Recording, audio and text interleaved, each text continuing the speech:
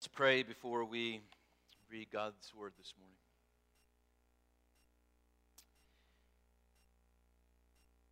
Father, we are thankful for your Word. Thankful that you are a God who saves, as we have sung repeatedly this morning. We pray that you would do your saving work in our hearts and our lives by attending to your Word this morning. Praise and glory of Christ our Lord. Amen. Colossians 2, verses 8 through 15. This is the holy, inerrant Word of God. See to it that no one takes you captive by philosophy and empty deceit, according to human tradition, according to the elemental spirits of the world, and not according to Christ. For in him the whole fullness of deity dwells bodily, and you have been filled in him who is the head of all rule and authority. In him also you were circumcised with a circumcision made without hands, by putting off the body of the flesh by the circumcision of Christ, having been buried with him in baptism, in which you were also raised with him through faith in the powerful working of God who raised him from the dead.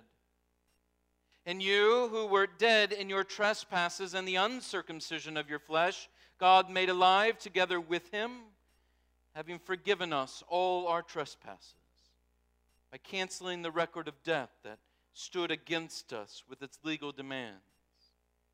This he set aside, nailing it to the cross. He disarmed the rulers and authorities and put them to open shame by triumphing over them in him. And though the grass withers and the flower fades, the word of God is forever. Thanks be to God. Amen. I was in my kitchen this past week, and I was doing our bills, and as inevitably happens, there was a bill that needed to get in the mail that day. And as I was sitting there, I heard the mail truck enter our circle. And so with my cat-like reflexes, I snatched the bill and I immediately hopped up, and with that blazingly lightning fast speed that you have heard of pastors having, I ran out my kitchen and out the front door and got to the mailbox just as she was driving up. And when I went up to her, I was handing her my bill, but she was distracted.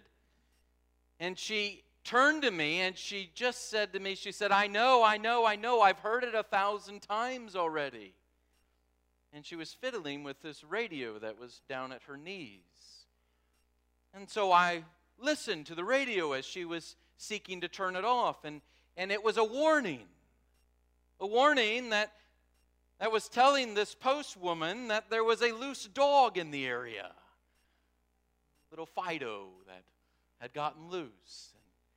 And she was listening to that warning. We warn when there are threats, and particular threats pertain to certain types of people. If you are a police officer and your radio says that there is an armed and dangerous criminal, you listen to the warning.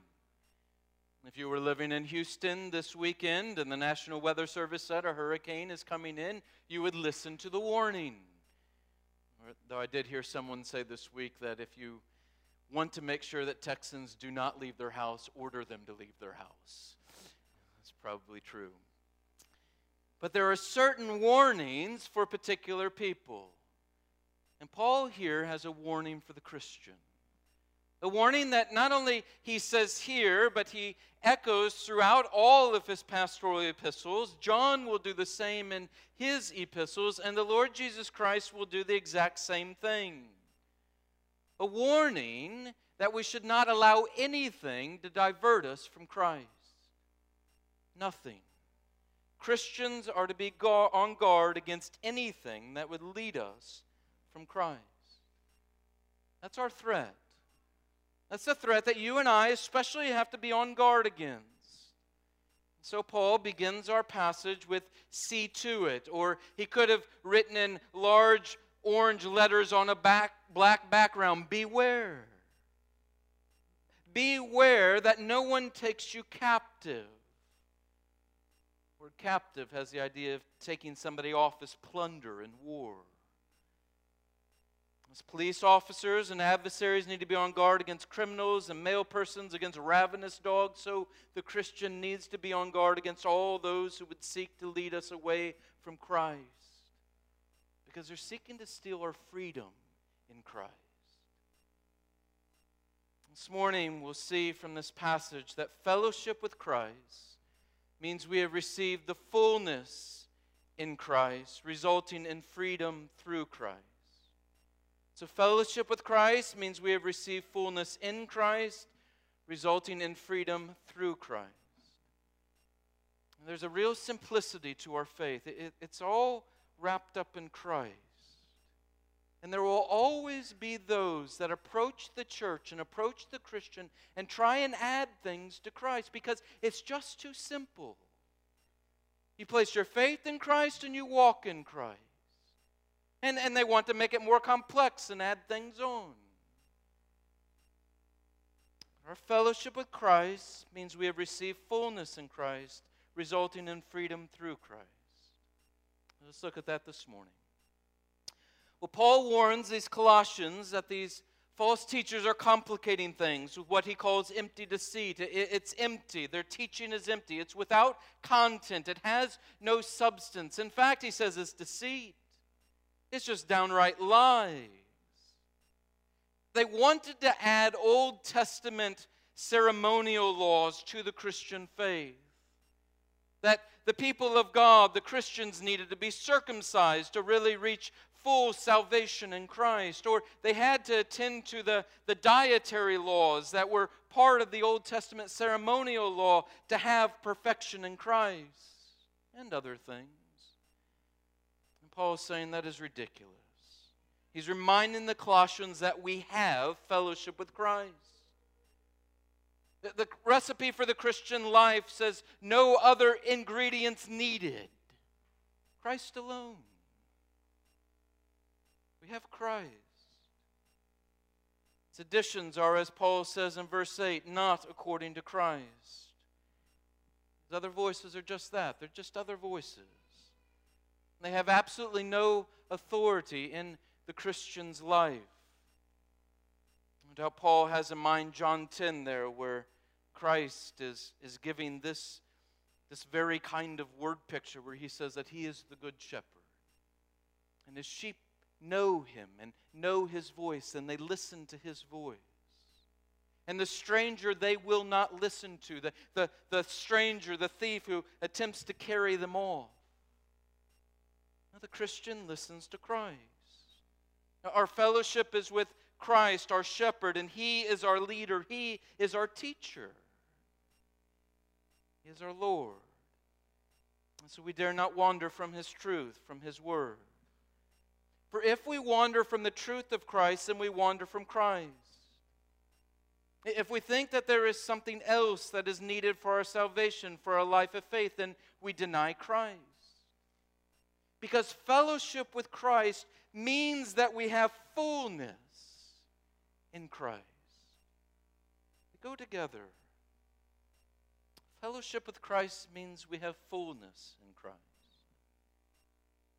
Here's the great error of these false teachers.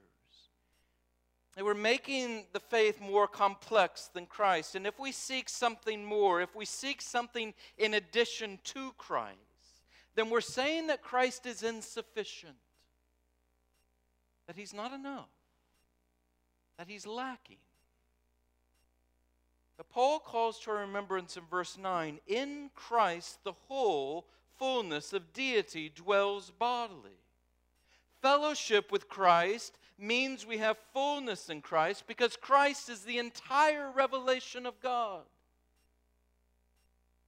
Nothing is lacking. So Christ can say, he who has seen me has seen the Father. He can say, I and the Father are one. He can say, he who receives me has received the one who sent me. Think about what that means. That he is fully God, that in him fullness of deity dwells bodily. That the infinite, eternal God dwells in Christ. It means the majesty of Him who even angels couldn't look at, but have to hide their eyes from. It means that power to truly shape and form galaxies and uphold the universe. It's true of Christ. It means knowledge that surpasses what all the books of history contain. If we could cut down every tree on the face of the earth and make paper out of it, you couldn't fill the pages with the knowledge. He has it all. All that is true of God was true of the Son, is true of the Son. All that was true of Christ, the Son of God, before time began, before there was ever a sun in the sky, before there were ever waves that rose, before there was ever a bird calling in the air, before any of that, everything that belonged to the Son of God in eternity is true of Him in the flesh. It's true of Him in His incarnation. In Him the fullness of deity dwells bodily. Listen to I was at another church 2 weeks ago when I had a Sunday off. Listen to a wonderful sermon on the gospel that this man preached. But then at one moment in the service he said that Christ, the Son of God, when He became flesh, that He emptied Himself of deity. Oh no. Everything that is true of God, everything, dwells in Him bodily. So it does forever. The infinite, eternal God takes up residence in the flesh of Jesus Christ, all the fullness.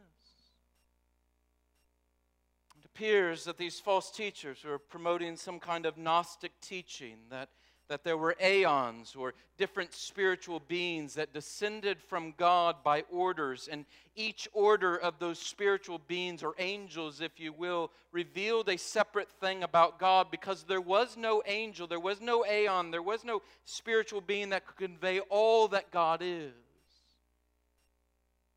Paul says no. Christ is the complete revelation of God. He's fully God. And here's Paul's point. That fullness is given to us.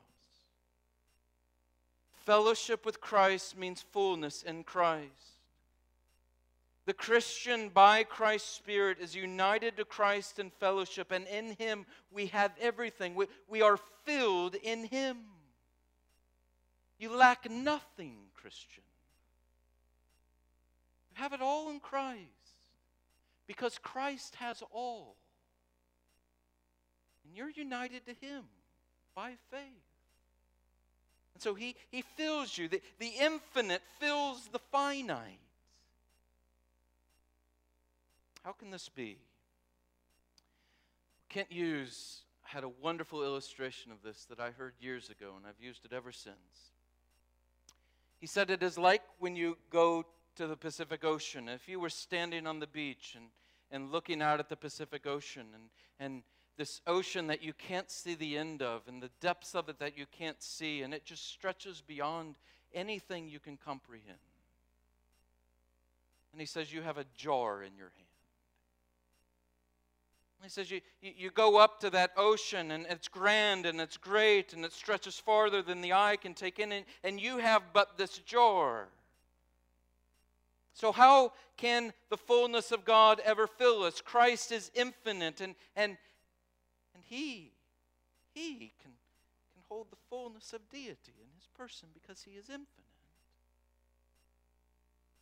And so, as Hughes says, whenever one of us finite creatures dips the tiny vessel of our person into Christ, our life into Him, we instantly become full of His fullness.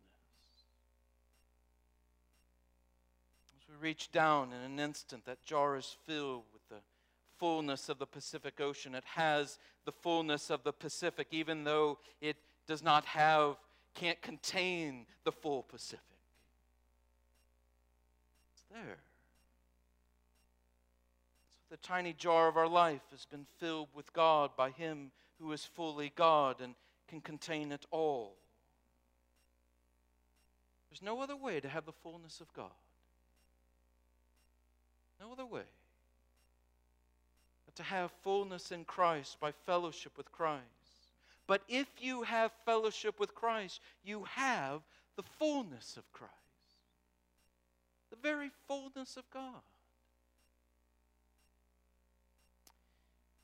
Notice again that this salvation, this fullness is God's work. We have seen this over and over in this book. This passive voice is used time and again. Verse 10, and you have been filled in Him.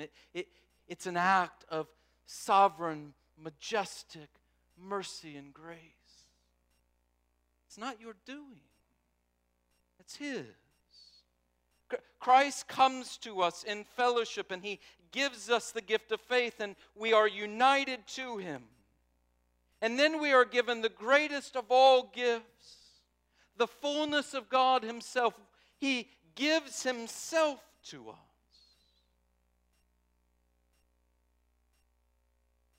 This has been said, every person that walks around, that is born into this world, has a hole in them. That's a God-sized hole. Driving past the campus this morning, seeing all those freshmen move in. And how many will show up this week that have a God-sized hole? We'll attempt to fill it with all kinds of things, with alcohol, with sex, with academic success, with popularity. And that hole will remain. Only filled in one way. Fullness only comes in Christ. You see why Paul is warning them not to seek things outside of Christ? As if there's something more than Christ. This is the great problem with legalism and asceticism and syncretism and new prophecies and praying to angels or Mary or anything else. It all says that Christ is insufficient. It's more than sufficient. He's sufficient to fill us. And the implication is that if we turn to anything else, we are accusing Him not only of not being sufficient, but not being God. Oh, in Him all the fullness of deity dwells bodily. Oh, Christian. Realize that Christ is our storehouse. He's our treasure. Anything and everything that you need, it comes from Him. Whether that is peace or love or wisdom or strength, God is more than sufficient, and He is found in Christ. Wherever you find yourself, whatever circumstances, whatever the need, it is found in Christ. And if you have fellowship with Christ, then you have fullness in Christ. It's yours. Notice again that this language is repeated over and over in this text. Verse 9, for in Him the whole fullness of deity dwells bodily. Verse 10, and you have been filled in Him. Verse 11, in Him you were also circumcised. Verse 12, it's the same idea, buried with Him, raised with Him. Verse 13, God made alive together with Him. The Christian finds all in and with Christ. He's a fountain of all grace and righteousness, of all truth and love, of all knowledge and wisdom, an ever-flowing fountain of blessing to His people, the very blessing of God. But you cannot be filled apart from Him. You can't. The old Puritans used to say that if you go up to a normal fountain, you can stand over that fountain and all those waters that flow from it, you can bend over it and you can quench your thirst by bending over that fountain. But the fountain of living waters, the fountain of righteousness and grace and blessing that flow from Christ, you cannot get from standing apart from the fountain. To be in it. To be in it. As Calvin once said provocatively, he said, as long as Christ remains outside of us and we are separated from Him, all that He has suffered and done for the salvation of the human race remains useless and of no value to us. We must have fellowship with Him by faith, and if we are united to Him by faith in Him, then we have fullness in Christ. Nothing remains lacking. Nothing is absent. So, Christian, you don't go chasing after other things. You have Christ. My favorite section from all of John Calvin's writings and sermons speaks on this very thing. I've read it to you before, but it's worth hearing over and over because it is so easy to wander from this truth and be taken captive and carried off. Calvin said this: if we seek strength, it lies in His dominion. If purity, in His conception.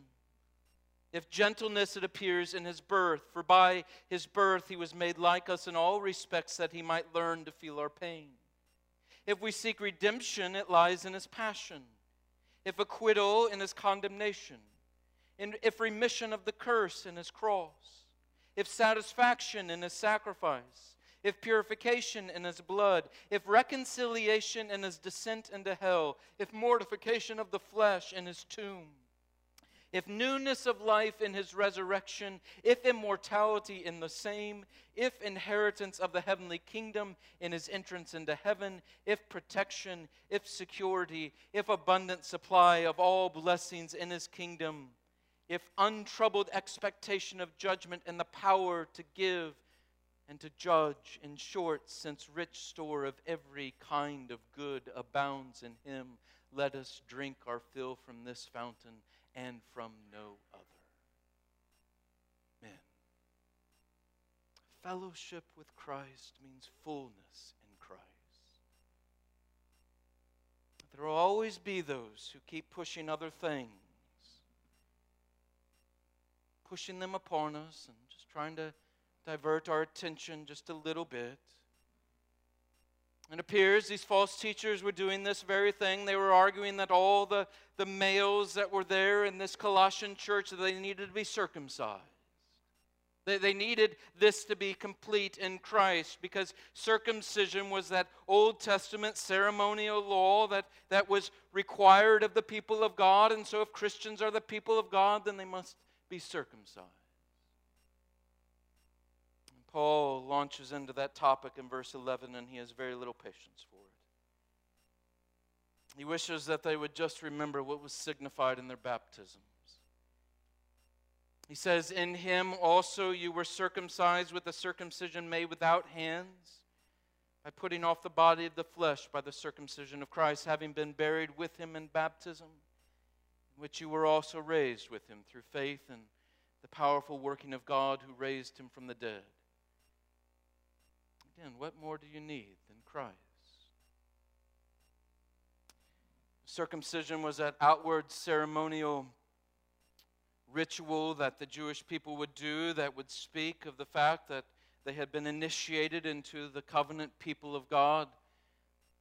And it marked them, that those males were marked all of their lives, that they had been set apart, that they were part of God's people. And it symbolized many things. It symbolized the need to be cut off, literally your flesh to be cut off from the first Adam, from sin, from its dominion, from the world. As one Puritan said, that we all need pruning. Flesh needed to be removed. Purity, cleansing. That it was never the outward sign alone that God desired. In Deuteronomy 10 and many other passages, God said, what that is a sign of is just an outward sign of the true desire that they have a circumcised heart. That their heart be turned from a heart of stone into a heart of flesh. Heart of faith. These false teachers were missing the point, so Paul reminds them. You already have all that is signified and sealed in the sacrament of that Old Testament by your union with Christ. If only they had remembered what was signified and sealed to them at their baptism. You identified with Him in baptism. You underwent the circumcision of Christ. Paul is saying, not a circumcision done with hands, but by the very Spirit of God. You entered the covenant people of God. You were set apart. You were cut off from sin by the pollution of sin, by the dominion of sin, as you were identified with Christ. We're circumcised with the circumcision of Christ, he says. Well, doesn't have in mind that circumcision that Christ underwent in those first few days of his earthly life, but rather the greater circumcision, his death upon the cross. The circumcision of Christ in this passage is just a graphic description of Christ's death. He didn't have just a piece of his flesh removed, rather he experienced a violent removal of his entire body of flesh and death. And Paul is reminding these Colossian Christians that your baptism, it signifies and it seals this union with Christ. You shared in his death. Not that you just died like him, but when he died, you died. When he was buried, you were buried. And when he was raised, you were raised. In union with him. And all that inward cleansing, that circumcision was but a sign of, was wrought in us by the power of the Spirit, by virtue of our participation in Christ's death upon that tree. Your old sin-dominated self was put to death. It was buried. And you were raised to new life. It's a new you.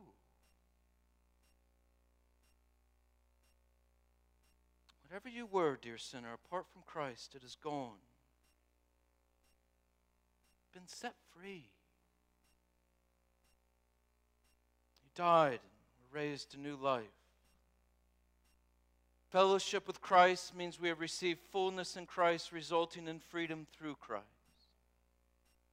Freedom through Christ. Freedom. And these false teachers, they were seeking to steal that freedom away. Paul wants to emphasize our freedom in two particular ways: forgiveness and victory. He says we have forgiveness, so we have freedom. There's maybe nothing sweeter in Christian life than knowing that your sins are forgiven. There are no heavier burdens in this world than the burden of sin upon the unredeemed sinner. Atlas and all of his heavy burden holds no candle to the unbeliever and their burden. The psalmist describes it best, I think. He says, "For I am in distress, my eye is wasted from grief, my soul and my body also. My life is spent with sorrow, and my years with sighing. My strength fails because of my iniquity, my sins. My bones waste away." Just that picture of complete and utter exhaustion. And you know it if you've been convicted of your sin. It occupies your mind. And it seems to be the only thing you can think about, and it weighs everything down. Nothing feels joyful. It keeps you up at night. You feel just the weight it feels like, as the psalmist says, that your bones are truly crushing within you. There is mental exhaustion, emotional exhaustion, and true spiritual and physical exhaustion.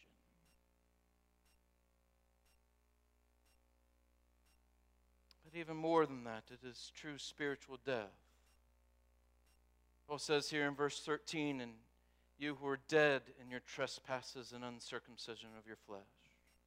That is, you were in a continual state and constant state of disobedience to God, dead. True of all of us apart from Christ, spiritually dead. But in Christ, as we come to Him in faith, we have freedom because we have forgiveness.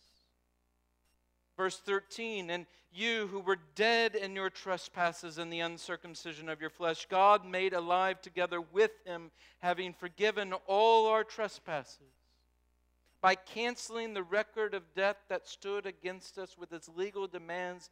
This he set aside, nailing it to the cross. It's quite the picture. The picture is there's a written record of our debt. And it's written in our own hand. Every sin that we have ever committed. If you will, an IOU of sorts, but with clauses at the end of payment that needs to be made. Penalty clauses. And in that record of death, there is nothing that is hidden. Every word that was uttered, every deed that was done, every deed that was not done. Everything that we thought was done behind closed doors and no one saw, and everything that was done at night and in darkness, and everything that we thought we had kept trapped in our mind and no one knew of it, our deepest ruminations, those things we have hid from everyone and we thought everything. Paul's saying it's all written out. It's all written out on that record of debt in our own hand. Before the throne of God, there is a witness that stands against us, and it is by our own hand.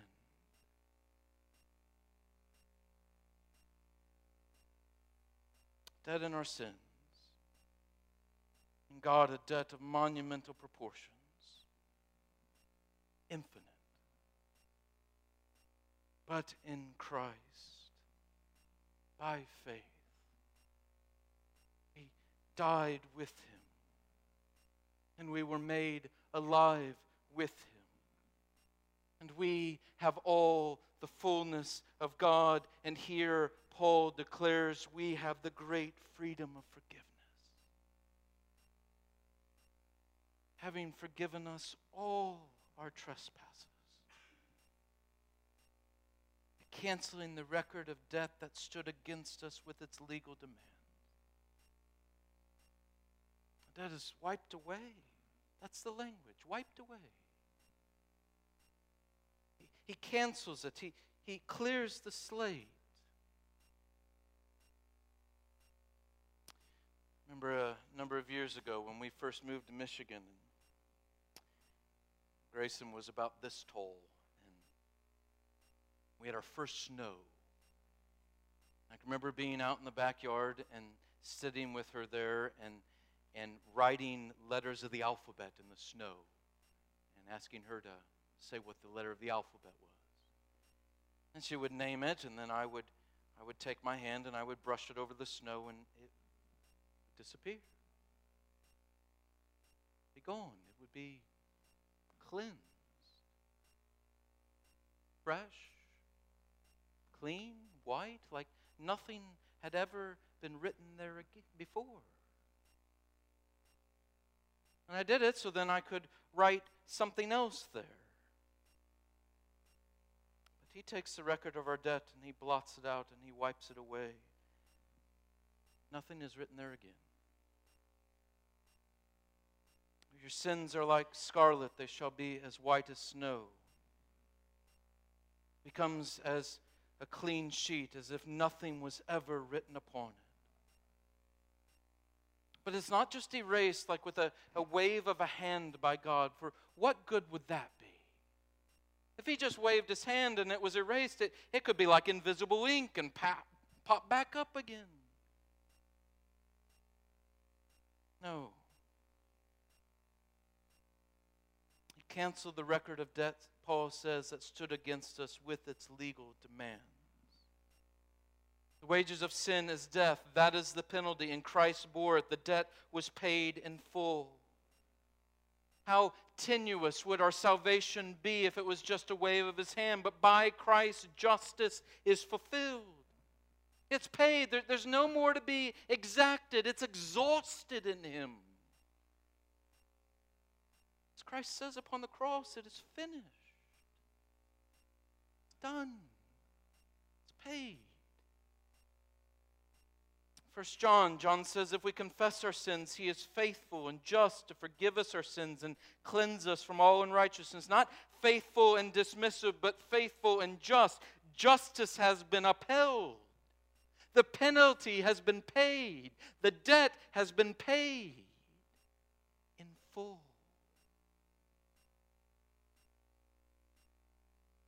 Paid by Christ, who bore our sins upon that tree, who took our debt upon Himself and wrote in His own blood, paid in full the crossed our IOU. Just as that board was fixed above His head, King of the Jews. So Paul says our debt was fixed to the cross. And even as He died, it died. As He was crucified, so was it. He rose from His death, and it never shall. It was killed upon that tree. It was cleared. It was obliterated. In Christ, you're forgiven. You're set free. Free from the guilt of your sin, free from the burden of your sin, free from the penalty of your sin. Martin Luther, that great reformer, he talks about a dream that he had once where he dreamed that Satan appeared to him. And Satan had a bunch of scrolls, and he unfurled the first scroll, and Martin Luther looked upon it, and it was his own handwriting, and Satan began to read through the list that was on the scroll, and it was every sin that Luther had committed. And Satan, after he had read through the first scroll, he said to Martin Luther, "Is this true of you?" Martin Luther said, "Yes, it is true of me." And so Satan unfurled scroll after scroll after scroll, and he read through list after list after list, and soliciting the same response each time, "Is this true of you?" And Martin Luther would say, "Yes, it is true of me." And finally, the tempter, having done his work, he turned to walk out of the room, having brought Luther into utter anguish and racked with guilt and sorrow. And as he began to walk out, Luther stopped him. And he said to Satan, he said, "It is true, every word of it. But right across it all, the blood of Jesus Christ, God's Son, cleanses us from all sin." Fellowship with Christ means fullness in Christ, which results in freedom in Christ. You're forgiven. Free from your sins, dear Christian. You have forgiveness. The penalty is no longer yours to pay. Don't you dare walk around with your shoulders hunched and your head down and weighed down by your guilt. It is not yours. Don't you dare walk around and say that God is punishing me for what I have done. The punishment was taken. It is not yours. It's paid. It's done. It's been borne. We are forgiven. We have freedom through Christ. And finally, we also have freedom through Christ and victory. We have forgiveness and we have victory. Our fellowship with Christ means we have received fullness in Christ, resulting in freedom through Christ, in forgiveness and in victory. If only our past is dealt with, that would be little reason for you and I to rejoice. But the freedom that Christ gives is absolutely complete. We are not only forgiven our past sins, we have victory over all the powers of evil now and in the future, forever. Let's be clear, they always go together for the Christian. Forgiveness of sins and victory over all our enemies. Go together. If you're in Christ by faith, if you died with Him, if you've been buried with Him, you've been raised to new life in Him, so you are forgiven and you have victory. The powers of evil have no right to you. Even as that record of debt has no right to you, you've been set free. Paul says he disarmed the rulers and authorities, and he put them to open shame by triumphing over them in him. See, Satan came to Luther and he had this debt, and he said, look, and he uses it as a weapon against him, but they've been disarmed. They have nothing to use. Nothing ultimately to use against us. They have no charge to bring against you. Their weapons have been taken. The imagery here is of a Roman army after it would have conquered some foes, and as they're entering the gates of Rome, and as a Roman army would enter Rome, they would send all the furnishings that they had captured, and gold and jewels and all the clothing and all the paintings and all the works of art, and all of those things would be carried into the city at the very front of this long parade. And then all the people that they had captured, different soldiers, would follow behind that, these conquered soldiers, and then would follow the conquered servants and the conquered family of that conquered king, all parading into the city of Rome. And then would come in the conquered king with his arms chained together and wearing all black. And then finally behind him would come in the conquering general in a chariot. All the trumpets blasting and blaring. Complete and utter humiliation for the conquered general, and complete victory for the conquering general. Christ puts them to open shame. The Christian is not the one shamed. The devil is. The word for shame there in verse 15, it's the same word that's used of Joseph there in the Gospel of Matthew, where it says that he wanted to quietly divorce Mary when he found out that she was pregnant, because he didn't want to put her to open shame for everybody to see. A public disgrace. That's precisely what God does with Satan and his dominion. All the powers of evil on that day, they thought they were putting Christ, the Son of God, to open shame upon that tree, but the cross was not his shame. It was his chariot of triumph. By his death on that cross, the prince of darkness was routed and subjected to him, and they were shown to be nothing more than what Paul says in Galatians, weak and worthless elements. They were pacified. They continued to exist, but they were shown to be what they are. As Martin Luther once said, the devil is God's devil. He is not sovereign, and neither are his lackeys. Their end is secured. They have been subjugated and humiliated, and we have been exalted. Satan, sin, death, hell, they have no dominion over the Christian. Their weapons have been taken away. They cannot heap guilt upon you. They cannot march you into shame. We are set free from their power. They do not rule here. I'm ruled by another. You don't have to obey sin. You don't have to carry around guilt.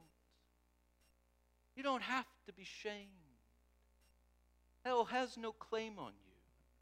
Satan has no right to you. Sin has no dominion over you. You've been set free. Do you see the picture? We have fellowship with Christ, having all the fullness of God in Christ, resulting in freedom through Christ, because Christ triumphs over all. Everything is in Christ. Paul is saying, how foolish to go after other things. You got it all. Don't be carried off. Men and women and children in this room, some of you racked with guilt. Others anxious about tomorrow or today. You're struggling with the things of life, or you are gripped with sin. You turn to Christ. Turn to Christ. And if you have fellowship with Christ, you have fullness of Christ, resulting in freedom through Christ. The power of the cross, we are not only forgiven of our past sins, but the future is secured. We have freedom today and forever. I love that the book of Revelation pictures the Lord Jesus Christ as the Lamb that was slain before the foundation of the world. That you and I in heaven, that we will have a living picture before us for all of eternity, that our sins have been paid for in full. Forever. But He's not just the Lamb that was slain before the foundation of the world. In heaven, He is also pictured as the Lion of the tribe of Judah. He is the one who conquered our foe, who has dominion, who has taken all of His enemies, all of our enemies, and He has placed them as a footstool beneath His feet. He reigns forever as the Lamb and the Lion. Fellowship with Christ, you have the fullness of God.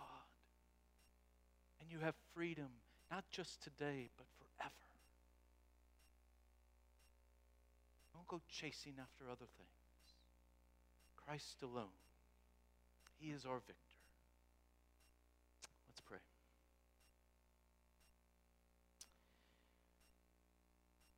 Lord and our God, we give you praise this morning. That you are one who reigns on high, who none rival, none can defeat, none hold power over. We would find our all in you. Oh, press your truth home to our hearts and our minds and our souls today. May we rest in our Savior, our King, our Lord, the Lamb that was slain for us, the Lion that rules over all of the universe. In His name we pray.